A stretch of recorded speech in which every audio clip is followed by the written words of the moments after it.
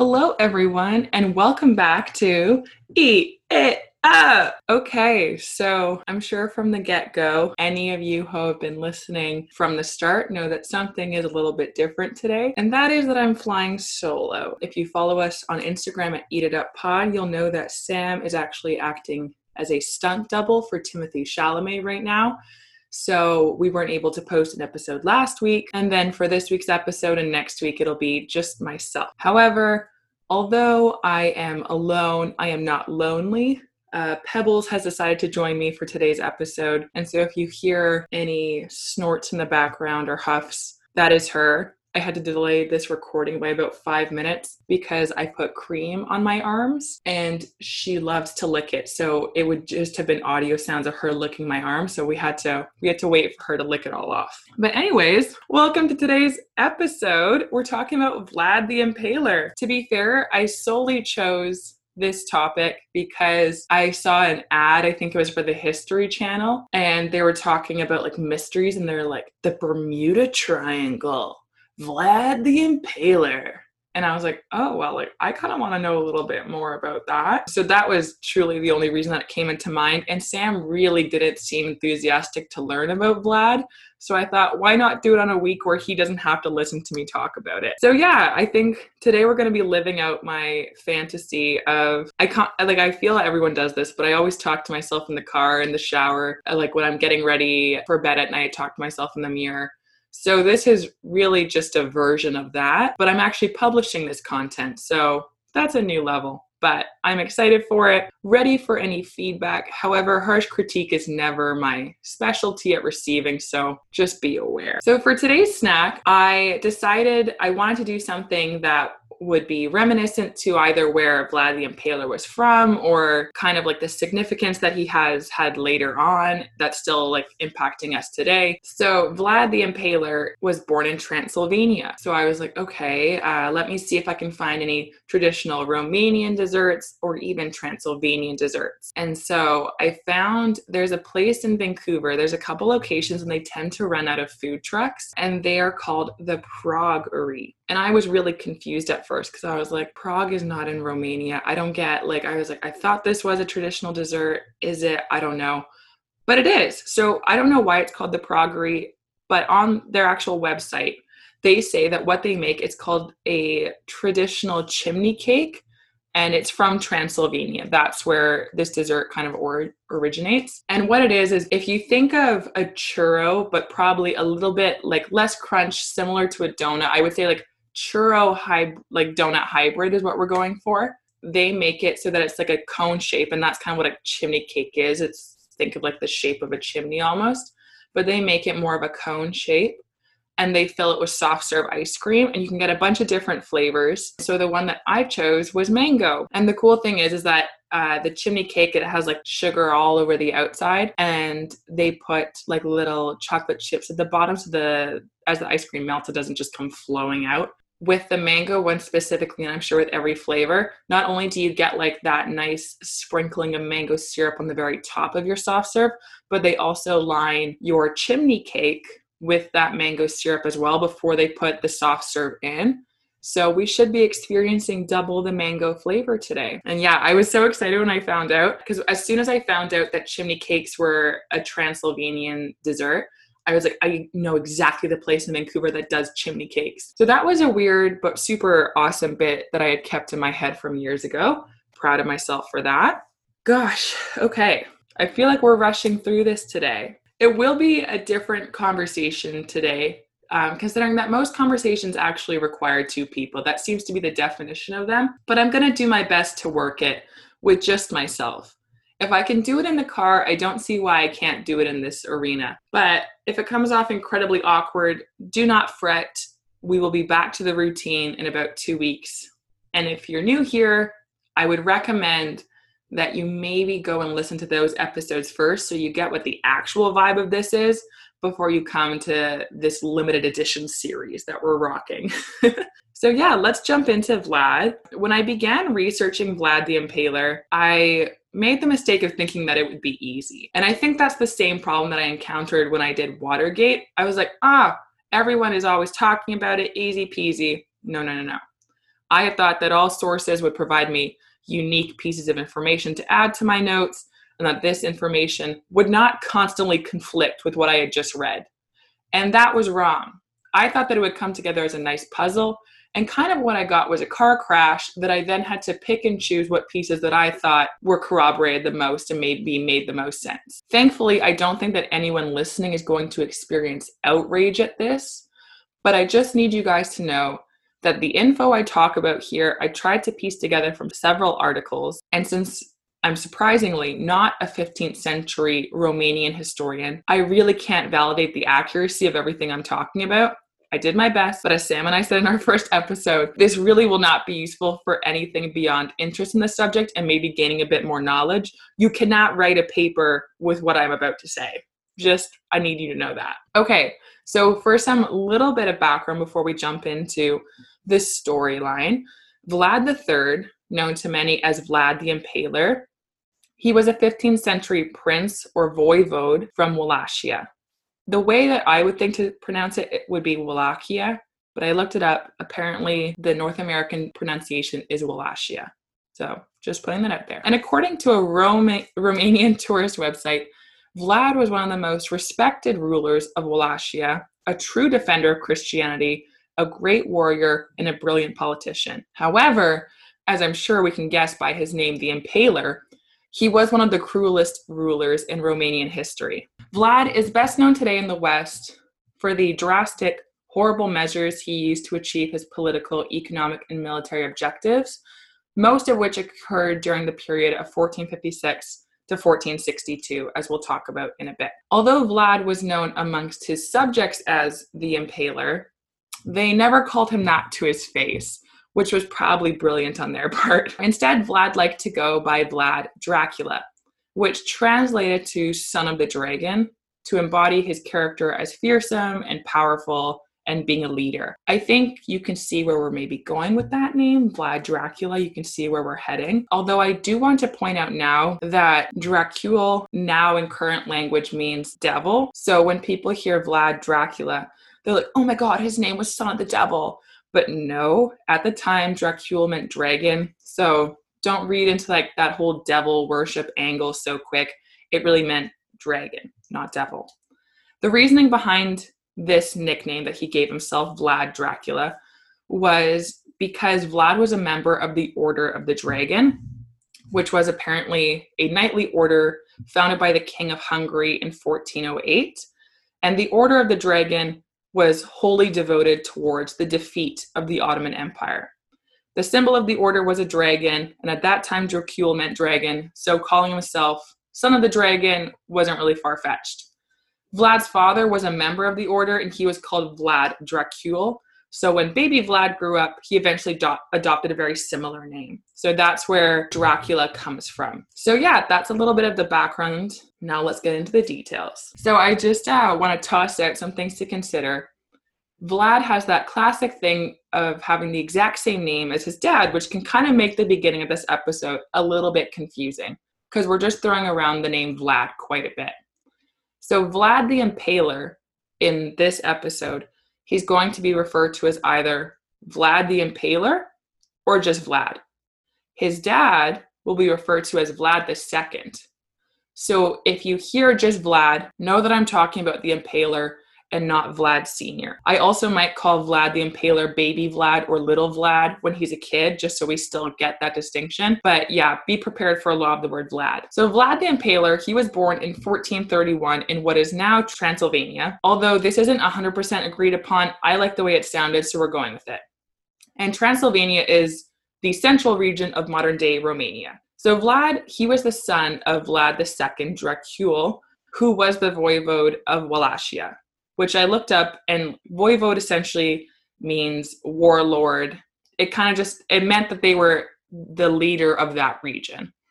And there is some uncertainty as to who Vlad's mother was. Vlad spent the first few years of his life growing up in a Saxon town with his family, but in March 1442, when he was 11, his father, Vlad II, refused to support the Ottoman invasion of Transylvania. So as you'll remember, we talked about just a little bit ago, Vlad II was a member of the Order of the Dragon.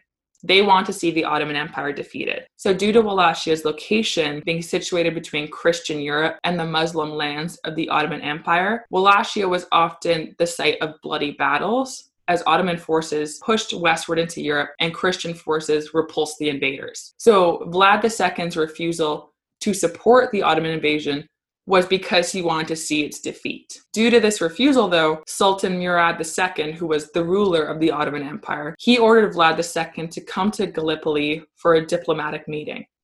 And so Vlad II went to Gallipoli, and he took little Vlad and his other son. When they arrived there, though, they were all imprisoned. By the end of 1442, Vlad II was released. So he wasn't even there a year in prison. He was released. But little Vlad and his brother, they were kept as hostages to ensure that Vlad II remained loyal to the Sultan, which we all know, being held as a hostage, does wonders to a kid's physical and mental well-being. So we can maybe see some of the signs of that coming up. Little Vlad and his brother, while they were imprisoned, they were trained by the Ottoman Empire to become skilled warriors. Vlad and his brother, they were tutored in science, philosophy, and the arts.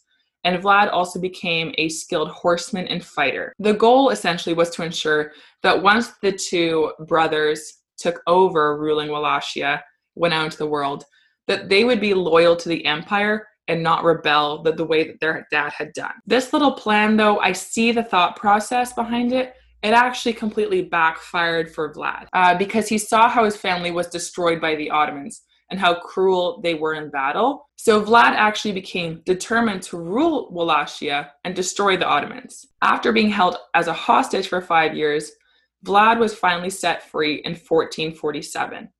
But by this point, unfortunately, his father had been killed, and his death was linked back to decisions made by some noble families, and essentially adding gas to the fire because Vlad promised himself that as ruler of Wallachia, he would avenge his dad's death. So now he's been imprisoned by the Ottoman Empire for so many years, and he's also missed out on the last years of his father's life because he was imprisoned. So he's really hating on the Ottomans here. So Vlad was voivode or leader of Wallachia for 3 separate periods. They totaled about 7 years altogether. His first brief period of rule was in 1448, and this reign was short-lived. It lasted only about 6 months because he didn't have strong support from the nobility, and he was banished from Wallachia by the previous ruler, Vladislav II. Vlad then spent the following 8 years plotting his return to power. He had a taste of it, he wanted it back. So the next time he took over was in 1456, as we'll talk about in a minute. And this is the start of the longest and most significant period of his leadership of Wallachia. And this ended because he was imprisoned. There's a whole kind of story. I'm just going to tell you he was imprisoned. You don't need the nitty gritty of it. And finally, the third period that he was ruler was in 1476.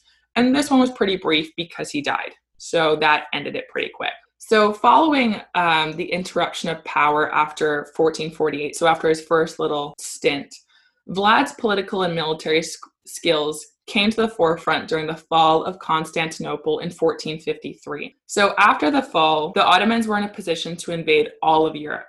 And Vlad, who had already solidified his anti-Ottoman position, was made ruler of Wallachia again in 1456. And then he ruled for about 6 years. One of his first orders of business in this new rule was to stop paying an annual tribute to the Ottoman Sultan, and this included the refusal to supply young Wallachian men for the Turkish army. And these measures, up till then, had formally ensured peace between Wallachia and the Ottomans. So by not doing so, he was kind of taking a hard stance against the Ottomans. To consolidate his power as ruler, really lock it in, Vlad knew that he needed to break the political power of Wallachia's boyars, boyars, essentially, it translates to like nobles or aristocracy. And he needed to do this because these people tended to support puppet, often weak leaders who would only work to protect the interests of the nobility. And as you'll remember, in 1448, his first time in power, it was because of this nobility that he wasn't able to keep his leadership. That's why he lost it, was because of them.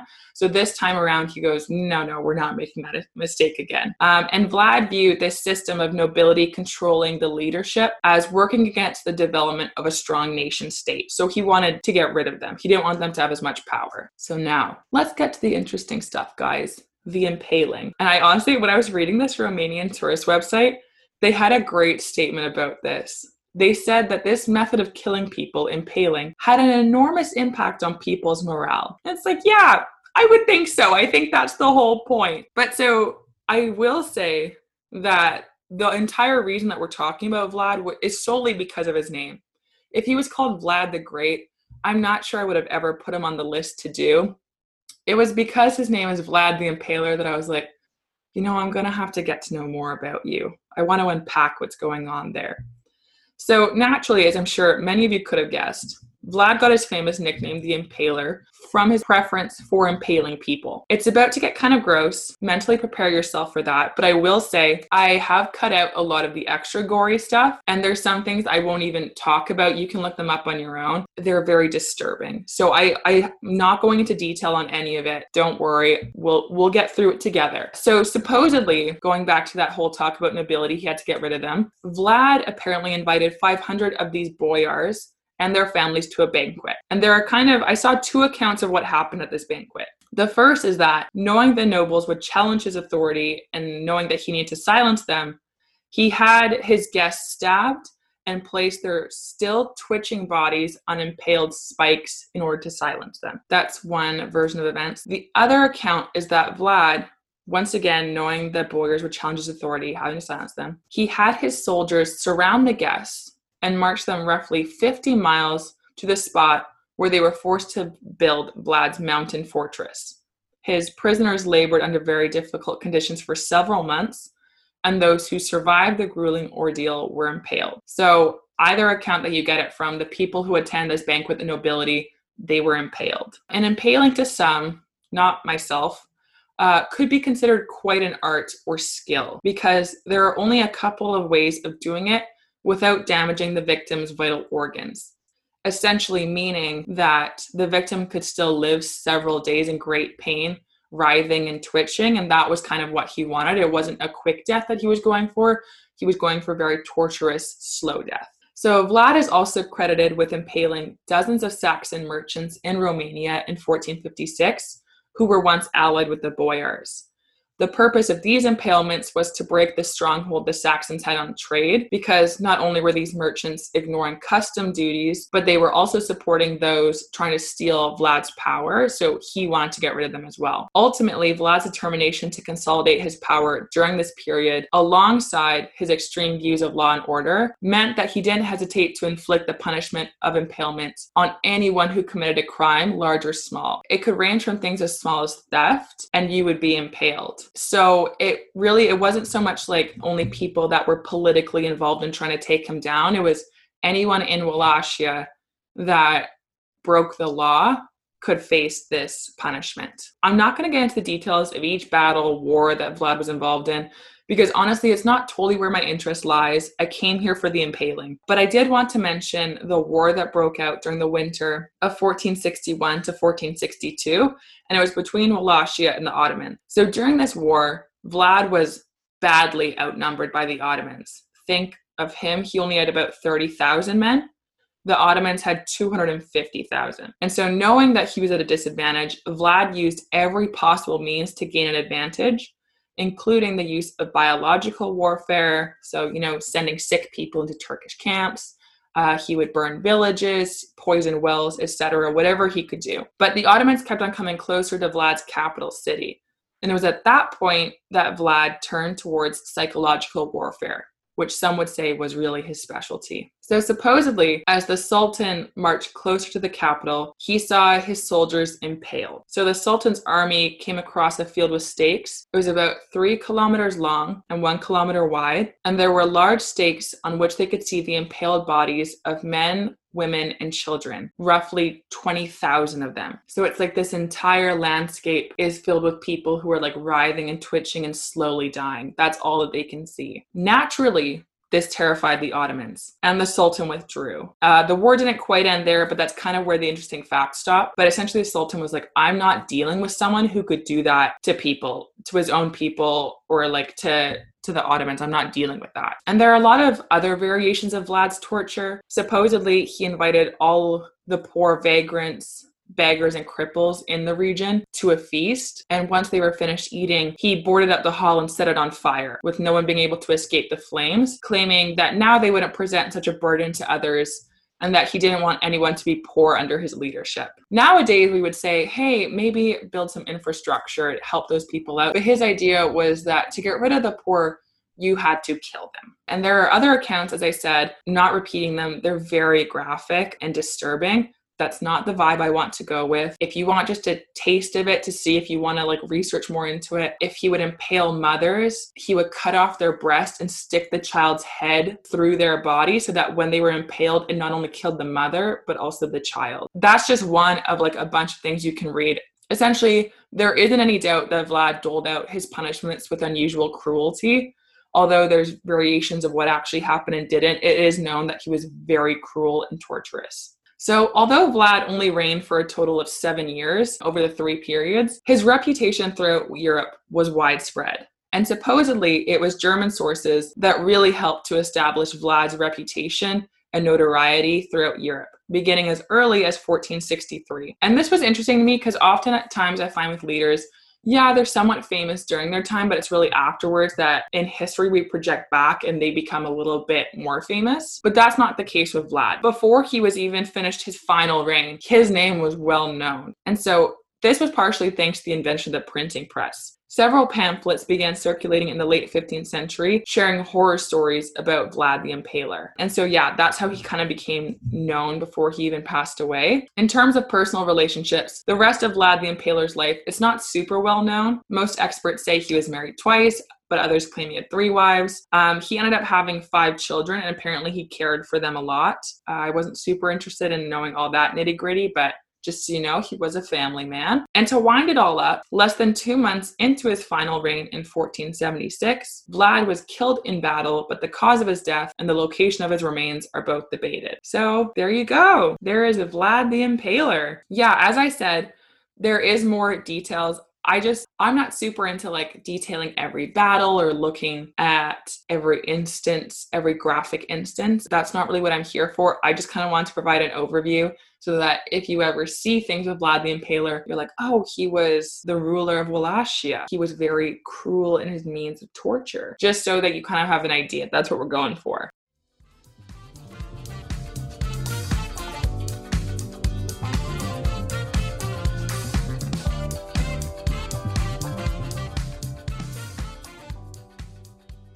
So let me ask what Sam would ask at this point. So Maria, what's the significance? Why do we care? And let me tell you, it is difficult to imagine what Romania would have looked like without Vlad the Impaler.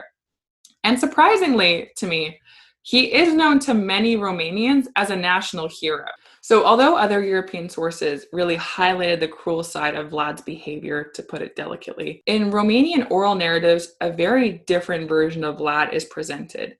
He was viewed as a prince who repeatedly defended his homeland from the Turks at a time when just about every other principality in the region was subject to Ottoman rule. Vlad was viewed as a leader who successfully maintained law and order during a period of disorder. He became a folk hero who saved his people not only from the invading Ottomans, but also from the treacherous aristocracy, as he killed all of those boyars. As for his brutality, his defenders point out that Vlad's actions really weren't more cruel than those of other late medieval or early Renaissance European leaders, including Ivan the Terrible of Russia or Ferdinand of Naples. And I do think that's something important when we talk about him, because to me, I was like, why would the Romanians love this guy? But it is a sign of the times that he wasn't necessarily unique in being very cruel and torturous. Yes, maybe his method of killing by impalement was unique, but in terms of everything else, it's not that he was doing it while everyone else was being lovely to their subjects. So that is something to keep in mind why maybe he's still revered to some people. It's because comparatively, his actions weren't that surprising. So yeah, but I think more the reason beyond his name being Vlad the Impaler and me being instantly drawn to that, in 1897, Bram Stoker published his novel Dracula, who has since become a legendary vampire, alongside obviously Edward Cullen. And so this novel inspired countless horror stories, movies, TV shows. And although Dracula is a purely fictional character, Stoker named his infamous character after Vlad the Impaler, or Vlad Dracula,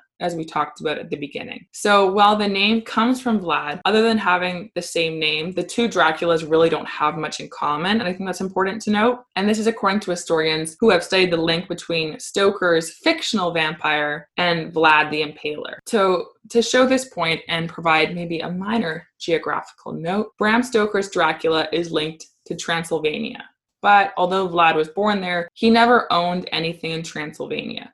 So even though you have places like Bran Castle, which is a modern-day tourist attraction in Transylvania, it's often referred to as Dracula's Castle. The castle was never the residence of Vlad the Impaler. And I read that in one article, and then it is confusing, these conflicting accounts, because then I was watching a National Geographic video. They're in this castle, and they're like, these are the very halls where Vlad walked. And so I think it's just hard because it's so long ago that you can't always verify the accuracy of whether Vlad lived in that castle or not, like how much time he actually spent there, if any.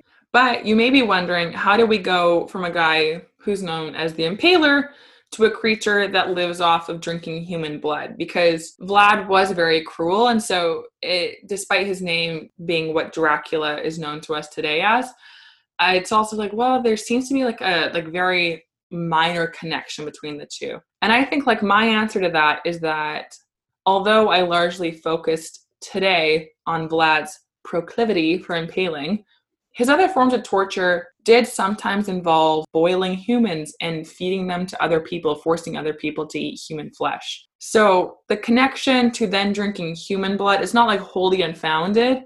You know, if you're someone who is here for cannibalism, drinking human blood is not the biggest leap that we're taking. So although it is important to note that however evil Vlad was, nowhere is it stated that he was or believed to have been a vampire. It is Bram Stoker took the name, he liked the name of it, that's what worked. And so then people kind of attribute these characteristics you assume of vampires to Vlad. But really, it wasn't a huge historical connection. And so this character created by Bram Stoker, this Dracula, was the catalyst for all other sorts of stories centered around vampires. So in 1922, you have Nosferatu, which was a silent movie, and it was the first movie actually released about Dracula. There's also like Bram Stoker's Dracula, released by Francis Ford Coppola in 1992. And how could we even talk about vampires without once again putting in a little slight nod to Twilight, that kind of revised vampires into being the sexiest immortal beings possible. Hashtag Team Edward. So yeah, I think that Vlad the Impaler is really known or made an impact to us today because of the slight bit of inspiration he provided for Bram Stoker, who created Dracula and is now kind of seen as one of those quintessential evil monsters, you know? Like for Halloween, you have Frankenstein, werewolf, a ghost, and then you have a vampire, Dracula. So it's kind of become one of those quintessential characters, and Vlad the Impaler is a small connection to that. So there you go, guys. I was thinking that this episode would kind of appeal to those of us who love true crime, because I listen to true crime podcasts, I watch the documentaries, and I was, oh, Vlad the Impaler. I thought it was going to be kind of that sort of vibe of being like an ancient murderer. And he definitely is a murderer, but I was not prepared for the intensity that it was. I kind of thought it would be a couple people here and there and not entire villages. So that's my bad. I'll own that. And anyone who is listening to this, hoping that it would be sort of a true crime version of Eat It Up, I hope this was okay for you and satisfied some of that true crime passion, but it definitely takes it to level 100 over here. So yeah, let's talk about my snack from the Proggery. So I do have to say, I have tried the Proggery I think once or twice before. I remember the previous time that I had tried it, I wasn't a huge fan because at the time they would serve you this cone, this chimney cake, and they still put chocolate chips at the end to prevent the soft serve from leaking out. But the reality is that a soft serve turns into liquid. A couple of chocolate chips are only going to do so much. And because of the way the cone is built, like it's not like a waffle cone where you can get like a really tight edge on it. It is sort of this like thicker, doughy pastry. So there's only so small you can get at the tip of the cone. And so I remember last time I was eating this, I had ice cream everywhere. And I was truly having to like just eat an amount of soft serve that I did not want to eat in like 5 minutes to prevent it from melting everywhere. Like I was pushing that down. They have since done this brilliant thing of they serve it to you within the cone, the soft serve, you hold it in a cup. And so whatever melts, it just lands in this cup. And so when I was eating it this time, I had no issues whatsoever, thank God. I was very stressed because I was like, oh man, I'm sitting here, I'm talking, I'm eating ice cream, and this could go everywhere. But in reality, it honestly worked out brilliantly. And that mango syrup that they put inside the cone, phenomenal, absolutely phenomenal. So would I go back specifically for it? I don't know that I would. I don't know that I would go out of my way for it, just because the soft serve that's served is just like vanilla soft serve. You know, it's good. It kind of tastes the equivalent. Like I would compare it to what you get at Costco. It's good. Would I go out of my way for it? Not necessarily. I think if you're someone who happens to be in the arena and you're looking for yummy ice cream, I think the selling point is that it comes in like this, like almost donut cone. So if you're looking for something a little bit different, it's a great option. My mom and I both got one, and I think she's really enjoying hers. So I would say if I was back in the area and it was there, I would get it. I don't know that I would drive out specifically for it though.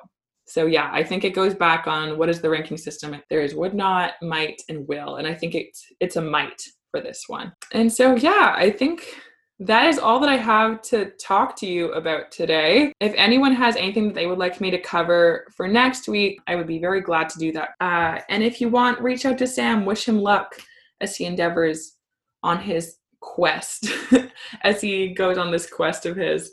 So yeah, if you aren't already, please follow us, like episodes on Spotify. If you're able to leave a review on Apple Podcasts, that helps majorly. I'm now very proud to say that as soon as you look up Eat It on Apple, we pop up as the first suggestion. And I know that's not really a big thing, but to me, I was very happy with it because before you used to have to scroll for ages. So that's kind of the big thing that reviews do, is they help us pop up a little bit higher. So if you're able to, that would be lovely. And thanks for joining me. I appreciate you tuning in, even though it's just the sound of my raspy 23-year-old voice. And I will talk to you all next week. Goodbye.